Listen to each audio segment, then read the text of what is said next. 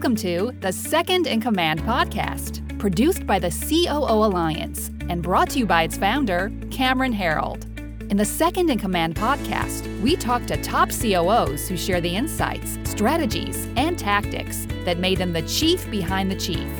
And now, here's your host, Cameron Herold. Our guest today is Glen Raven's VP of Operation, Randy Blackston. As VP of Operations, Randy is responsible for global manufacturing of the Sunbrella branded products. He's also responsible for the operations of 5 manufacturing plants with 1,500 associates. His biggest achievement includes the design, engineered staffing plan with job specs, plant layout, and machinery specification for the 1 million square foot operations facility in Anderson, South Carolina. Randy led the corporate-wide sustainability initiative, achieving landfill-free status in all operations in North America, France, and China. Randy has an expansive amount of skills and experiences with Glen Raven, being at the company for over 29 years. Randy is also a member of the COO Alliance. So Randy, welcome to the Second in Command podcast. Thanks, Cameron. I appreciate it. Good to see you. Yeah, when you and I first, nice to see you again too. When you and I first chatted, it was about the Sunbrella product line and brand, and I was just like, wow, like that like everybody knows that thing. Is that your marquee product line? Yeah, that's our flagship product. The Sunbrella product was invented in 1961, and Glen Raven, once that product was invented, we started, manufacturing it domestically, but now we're manufacturing it around the world. We've got manufacturing in Europe and in Asia, manufacturing that product, as well as domestically here in North America. You guys are a pretty successful company. I mean, you mentioned in the notes earlier when you started. So you guys started 1880. That's right, 1880. So like 140-year-old company, still privately held organization, and you're not a small company. Can you give us some idea, without giving away exact details, but some rough ideas how big you really are? Sure. You mentioned the domestic operations piece. In terms of Glen Raven Global, we have around 3,000 lives around the world, is how we like to look at that. We have 3 different divisions, and we do everything from manufacture the Sunbrella branded products. We also have a division that manufactures fire-resistant products under the GlenGuard brand. We also have a distribution arm of the company. We also have other brands that go into different decorative upholstery businesses and shade businesses as well. And is Sunbrella, like being the marquee, what percentage of your revenue might that make up, or is that too granular? And are there other brands, like you mentioned the SunGuard or the fire resistant stuff? Are there other brands that are as well known in the marketplace as Sunbrella that I just don't know of? Yeah, there are other brands. For example, in Europe, our leading brand for the shade product is the Dixon brand. So Dixon is a company that we acquired many years ago that manufactures a shade product. So the Dixon brand, we have a brand that you probably see a good bit, jet skis. I know you do snowmobiling. You probably see the Surelast brand for those products up there. And so, yeah, there's several different brands that we service, around the world, if you will. Nice. And what percentage of your growth, or not percentage, but how much of your growth has been from acquisitions and how much of it is organic? Do you do a lot of acquisitions as a company? We've done a few acquisitions, but primarily a lot of what we've done is organic growth. In terms of the facility that you described in the opener, Humble Roots, there's about 400 people in the early 90s that were manufacturing the Sunbrella branded product. And so we just launched a Greenfield initiative to go out and to learn from all the different manufacturing arenas here domestically and internationally, trying to understand not just how to build a world-class fabric plant or a world-class yarn plant, but taking it down to a notch. Let's understand world-class manufacturing. And then we went on a voice of the customer tour, if you will, just looking at how our products were used by our customers. And so with the world-class manufacturing concept and then the voice of the customer concept, we sat down on, at a CAD machine and designed this facility. So from 400 to, there's just over 1,500 domestically. And then, the around the world piece that I described earlier, that those earlier designs and concepts have been replicated and expanded upon around the world. So we have had some acquisition. As I mentioned, the European product, the Dixon product, it was through acquisition, but most of it is through organic growth. And I just had to do the math because I was trying to figure out what 1 million square feet looked like in my head, and I'll tell you what I came up with. But I was like, is it bigger than a grocery store? And I'm like, yeah, it has to be. Is it bigger than a Walmart? Yeah, it's got to be. So then I looked up how many square feet a football field is. A football field is 48,000 square feet. Exactly. So the manufacturing facility that you built and launched is bigger than 20 football fields lined up beside each other. Like, that's ridiculous. It's like a shopping mall. Yeah, it's huge. It's like bigger than a shopping mall.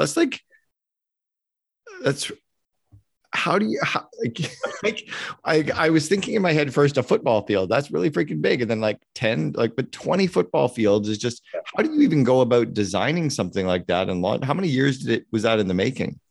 So, yeah, it was several years in the making. So we designed for 2 solid years, and then we broke ground in 1994 and finished the expansion in July 97. And we broke it up into 4 unique phases.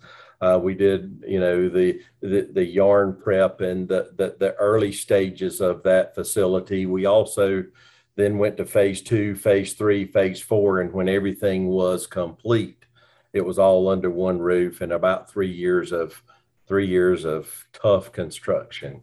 And so, yeah, we did that. And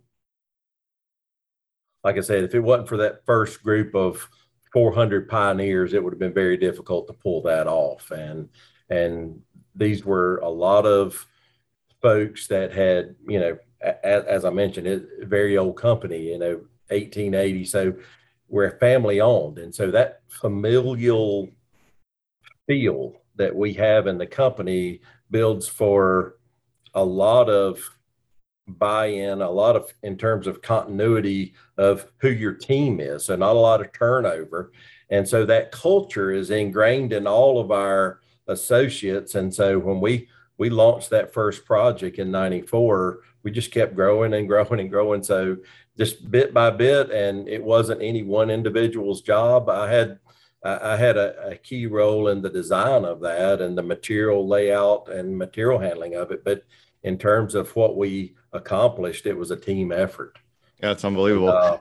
One of the greatest things, our company CEO and president was kind of my partner in that project, and he hired all the people, set up all the training procedures and policies and that type stuff. And I was the, engineering behind the scenes type role. And just together, we had a lot of camaraderie, worked together. And, here it is 30 years later, we're still, doing the same thing and seeing the company grow at this level. It's been outstanding.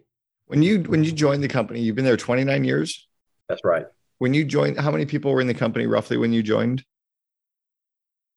So Glen Raven, in terms of size, it's still a pretty big company, around 2,000 people, but we have sold businesses and we've exited markets. Quite frankly, we've had a saying, don't fall in love with a mirror. And, there are products that, to give you a quick story, our former CEO, his father invented pantyhose, invented it. Wow. And so had a small knitting plant and invented the pantyhose product. And for many years, we were the leading provider of pantyhose. And so, but when the rest of the world viewed it as a commodity product, there was very little value in the brand, we sold that product. There are within the textile industry, for which I'm part of, there are a lot of companies that sell commodity products.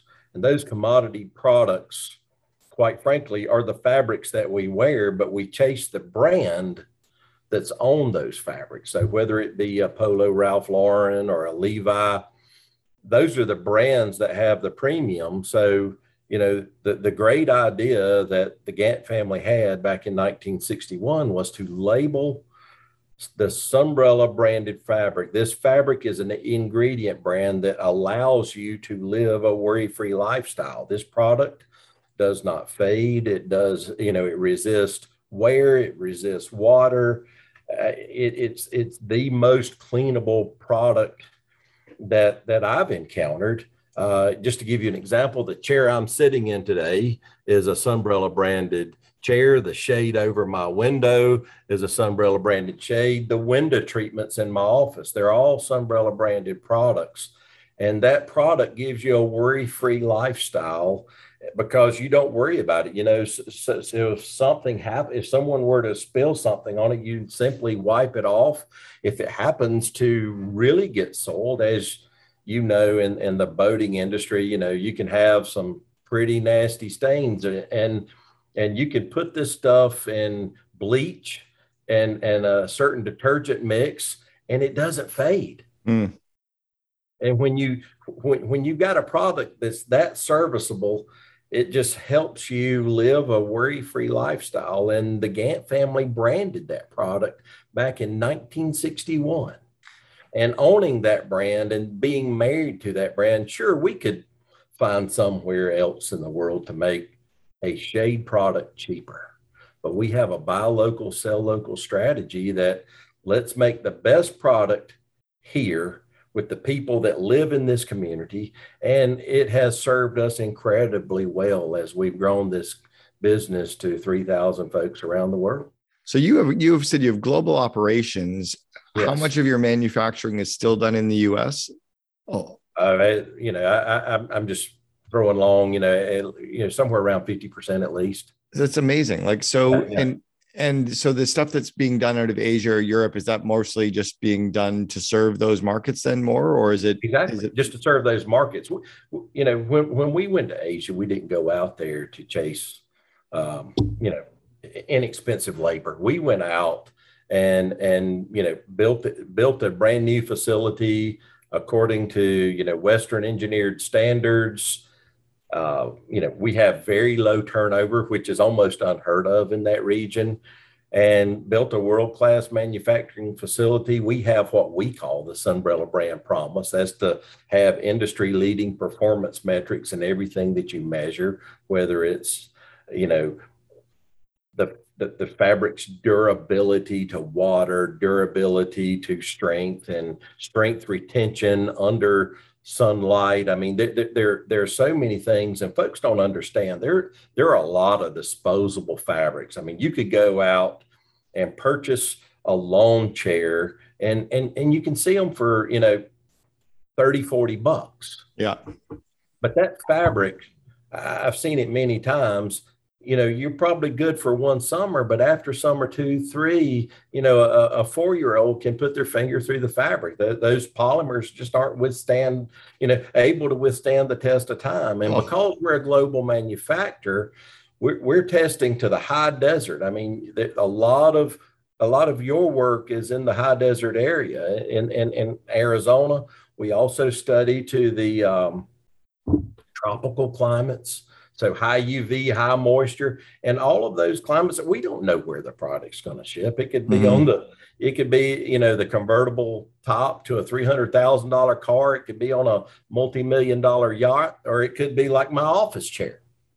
We don't know where you're going to take it. Yeah. So we've got to put it through all these tests to make sure that product can withstand the test of time and give you that worry-free lifestyle. Again, back to the Sunbrella brand promise. So the Asia facility has to. Is the family, is it still a family-owned company, or is it just privately held? No, it's a family-owned company. How involved are the family in the business? Are they passive? Are they actively involved? Are they more board? Are they operational? No, the former CEO is the chairman of our board. He's still driving and working with us. We've got probably 4 or 5 family members in the business doing roles everywhere from, the commercial sales role to sustainability to, supply chain. I mean, we've got folks throughout the company that are family members that chose to work for the business that they own. And how does the dynamic of being a family-owned company that's 140 years old, how does that what are the struggles with that? I mean, I grew up in a family-run business, and then my ex-wife was in a fourth-generation family-owned business. What are some of the struggles? I mean, there's lots of upside from it. So I'm not diminishing all that. I'm just curious, what are some of the struggles and the lessons on how to make it work really well? So in terms of working very well, our group, our family board, if you will, guides the business, but we also have an operating board that's the best minds from around the world looking at, business, finance, marketing, different aspects of modern business. And that group will challenge us to make sure we're meeting our potential. And that's it. I said early in the conversation, we have a saying, don't fall in love with a mirror. We've got to continuously reinvent ourselves to understand what's the best version of us. And once we're doing that, we've had virtually no issues. Interesting. So in terms of the products that you sold off, or the product lines that you sold off or stopped, how does the company make those decisions? I don't think people do that enough. So in terms of products that we would either sell off or not manufacture anymore, quite frankly, it's a pricing game. I mean, if you can't afford to live in that commodity world, I mean, there was a time there were more backpacks on middle school kids with Glen Raven fabric than, quite frankly, many other company. I mean, you can think back to when backpacks were popular in the mid 80s. I mean, probably did, hundreds of thousands. You were talking about a football field. I'm talking about hundreds of thousands of yards of that product every week. Wow. And over time, as that product, became viewed as a commodity, if this price cannot be achieved in the market, you've got to innovate. And innovation is key to that product line. I mean, in any product line, if you can't innovate and declare that this is why this product commands this price, then you've got to innovate and do something in a different direction. And that's what we've really focused on, in terms of the origin of the operation that I'm in today. When we first started this, we were primarily doing shade fabrics. We didn't make decorative office chairs in 1994. We didn't make window shade treatment in 1994. We just continued to innovate, just push the boundaries of what's possible, innovate. And as you find yourself in that commodity world, and if you can't engineer cost out to meet the price, you've got to innovate. I mean, that's part of the game. What do you focus on day to day in your role? In terms of my role as Vice President of Operations, reporting directly to me, I have a Director of Engineering that focuses on global best practices, operational strategies, cost, quality management systems. Also have an individual that's Director of Sunbrella Care, and that's our customer actions point. Any action to the customer, that after sales experience. A lot of people call it customer service, but in our world, that's Sunbrella Care. We want to make sure that customer understands when they call, they're in the care of someone. And quite frankly, that's also our voice of the customer opportunity, just to understand how our product's performing. You can find us even in the App Store. You can go to the App Store or the Google Store and type in Sunbrella Care, and it will give you a full video, a full list of things to make sure you understand everything there is to know about our Sunbrella branded products. In terms of safety, staffing, and compliance, I have a director of HR that's focused on all of those risk mitigation points. And then each facility has a director of operations. So in terms of my role, I'm working within that director group, whether it's engineering, staffing, or within each facility, I'm engaging those folks on the metrics that we monitor this business by. Interesting. And quite frankly, just hire a good team, make sure they have the resources that they need, and stay out of their way, right? What are you seeing in terms of globally the differences in doing business? I mean, you've got operations in multiple countries. Are the countries similar, or are there some vast differences in some areas at all? Oh yeah, there's incredible differences. I mean, the first one that I can think of, they're cultural differences, in terms of, in Europe, the work schedule's different, I mean, they take the month of August off and think that we work short days, they work long days. And, but, in terms of the cultural differences from here to Europe and, from the US to Asia, quite frankly, the thing that pulls us all together is that familial tie of being a family-owned and operated business. I mean, we're all great friends and we engage each other. And for the most part, I do not speak their language, but I try. Mm-hmm. I enjoy, entertaining them at my common places, the places that I go every day. I try to show them this is where I ate lunch when we discussed this topic, and, just engage them on a personal level. I've been to most of their homes. They've been to mine. And we just, it's just, once you get to that point, our goal is to make the best shade fabric, the best performance fabric, the best decorative furniture fabric, and have you figured out a way to make it better? Do you take any of the ideas from the way that they're actually running their business and bring it into the North American operations at all?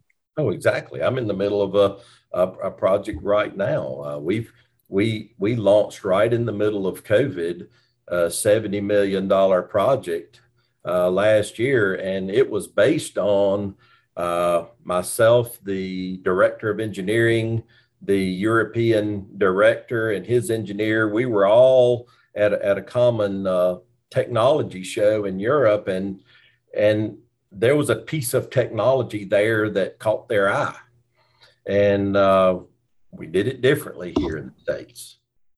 $70 million later, we've got a common way of doing it, right? So yeah, it doesn't have to originate in the US for it to be a best practice. A best practice is a best practice. And that's much like the COO Alliance. The greatest opportunity I've had is coming to a group of other like-minded COOs and, what have you faced this week? What are your challenges this week? And if somebody else has figured out how to work around that or how to engineer around that, we'll grab it, and it's all over Glen Raven's world. I mean, it doesn't have to be invented here. It just has to be the best procedure. And what's interesting about that, you mentioned the CO Alliance, is you're one of the larger members of the CO Alliance, maybe not in terms of employees. I think we've got some that are around where you are or bigger in employee, but in terms of the revenue size, I know your revenues, I won't disclose them, but let's just say they're really big. You're there learning from COOs that are doing much smaller businesses, and you're just extracting those best policies and best practices, which is really cool. Talk about the impact of COVID. I've got to think that COVID had a major impact that I'm sure were smart enough as an organization to navigate around. But, being a company that had been in business for 140 years when COVID hits, I'm pretty sure that you weren't a distributed workforce. I'm pretty sure you weren't a, hey, let's all work from home company. Like, how did you navigate that? So 2020 is one of the most difficult years of my life. Yeah. I'm just going to lay that out there and, just share that raw emotion with you today. I vividly remember our general manager from Asia was actually traveling for Chinese New Year, and we were talking about this virus that was discovered in December of 2019, and this coronavirus and what it means. And so we were talking about the lockdown that's occurred, and he said, "Randy, I'm not in China now, and I don't know how I'm gonna get home." The world's on complete lockdown, and I remember going outside that night and looking up in the sky, and the number of airplanes just typically you go out, there'd be 3 or 4 anytime you'd look up, because I'm right between the Atlanta airport and the Charlotte airport, so we've got air travel constantly. They're both very busy airports, but the amount of air travel is just slowing down. And so how do we, and as I mentioned earlier with our director of human resources, safety is our number one goal, our number one objective. How do we keep 3,000 people around the world safe? And so we immediately mobilize a COVID action team looking at what have you learned in Asia about how the disease spreads, how it travels, how you contact it, how you manage it. There were times, I'll share with you, 80 to 90% of our associates of that 3,000 number, I mean, they're making product, they're in facilities, and how do we keep them safe? The beauty part, to prevent color to color migration, we have a very intensive air conditioning system that turns the air over many times per hour.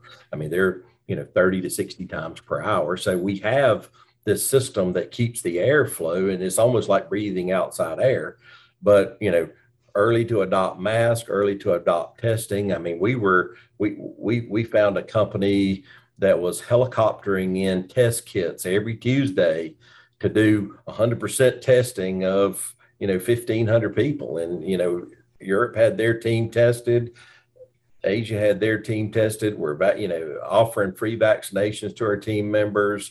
We're atomizers. I think in terms of COVID prep systems, we probably spent $300,000 to $500,000 just on different systems, different break room setups, just so that our folks could continue to manufacture the product and be safe. And we've been very fortunate. We haven't lost a person around the world through these preventative measures. What percentage of your team were able to work from home then? Like, did the office staff work from home? Did marketing work from home, and then manufacturing? Yeah. From a commercial standpoint, those functions, and we had some, obviously I was talking about our customer facing function with the Sunbrella Care team. Mm-hmm. When you have a small group that could work from home, they did. So accounting, commercial, finance, the typical roles did remote work. But I think I spent a total of 10 days not in the office in all of 2020 personally. Wow, just to crazy. That's crazy. Yeah. Will the company start to hire more people remote now? Will you make that change, or will you go back to the way that we always did it before? So we have a campus first philosophy, if you will. Yeah. We do allow remote work, but we strongly encourage, obviously if you're in a zone that's ultra high risk, if you can work from home, work from home. But I'm thinking back to before the Delta variant came out, we were encouraging folks that could come in, for this familial feel that we have within our company. Let's get together, let's innovate, let's thrive off of human connections. And we're getting better at doing this via video conference and stuff, but quite frankly, I've solved many more big task, standing in the hall, walking to lunch, that incidental collaboration. Hey, have you thought about this? Yeah. That's a great idea. And so anyway, you were talking about how we are looking at the remote work, but quite frankly, one of the biggest challenges for us is the launch in our brand's usage through COVID. We're bleach cleanable, and how do you make sure you clean the viruses away?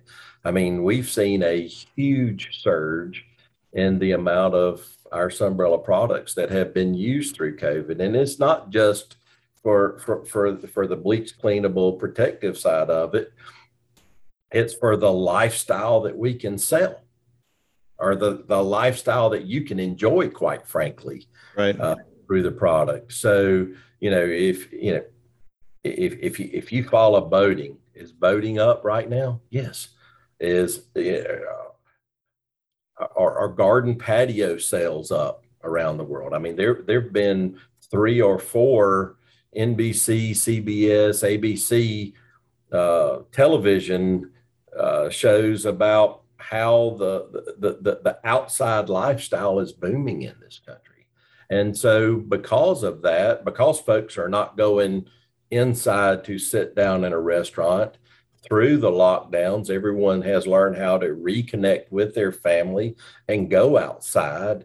The number of pets owned, the number of boats owned, the number of patio umbrellas, swimming pools, everything is going towards that outdoor lifestyle. And because of that, just this year, and you heard me mention earlier about the 2020 expansion, but just for 2021, we've launched another multi-year expansion plan for about $250 million to service that brand. And it's just not all domestic either. So this is a global launch with new factories in Europe, new factories in the US, and expansions in our facility in Asia, just so that we can be the solutions provider when you want to go outside or sit in your living room and not worry about your favorite chair fading, right? Yeah. So we are continuously investing in that Sunbrella lifestyle.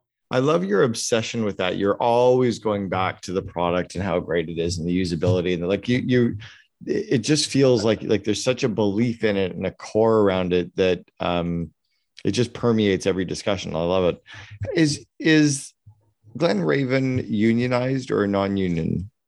We do not have unions in our domestic facilities, and obviously internationally there are certain representation groups, but we have a great working relationship with all of our associates around the world. How did you I'm glad, frankly. I mean, I think unions may have had their place back in the 50s and 60s, but when you're a great company and you take care of your employees, there's no reason to have a union. Like, it actually just gets in the way. Is that why you think you're not unionized? Is just you're just a really great place and care about people? And again, that familial culture has you can see that through all levels of our organization, and quite frankly, we're very proud of the culture that we have. Every leader within the company, including myself, has gone through a psychometric evaluation, and quite frankly, anybody that applies, we carry them through a battery of tests, and it tells us if they're a good fit to our values or not. And so if the test come back, it's not a good fit, there's not a second interview. And so we just make sure we, appreciate what's going on. We listen, and, when we sit down to a pile of resumes that match our culture, that have, if the individuals have that skill set that we're looking for, at that point in the game, we're just looking for passionate people, right? If you can find somebody that's passionate about what they do and why they did that, why they majored in this, why did you major in industrial engineering, or why did you major in electrical engineering, or why did you major in marketing?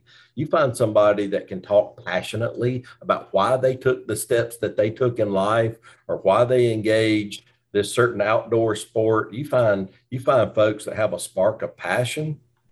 That makes the job easier from that point forward. It sure does. It makes a massive difference from that point forward. Got a question about kind of some of the legacy systems. When a company's been around for so long, it must be easy to get trapped into, well, that's the way we've always done it. That's the Glen Raven way. Well, I mean, the Glen Raven way could be 140 years old, for God's sakes. Like, how do you change and socialize change inside of a company that has been around for so long, that may have some systems that need to be changed? Obviously we have to make sure our team members are involved in organizations that speak about change like this. I mean, quite frankly, the reason that I signed up for the COO Alliance is to understand new systems. And I've been, taking notes through all of the sessions, learning about how folks track customer care claims, how folks track after sales service. And quite frankly, back to that original point that I made, don't fall in love with the mirror. Just because you do it that way doesn't mean that's the way we're going to do it from now on.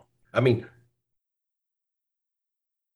one of our CEOs, as a CEO, innovated pantyhose, and that same individual decided to leave pantyhose. So if we can innovate something and back out of something at that level, operating systems,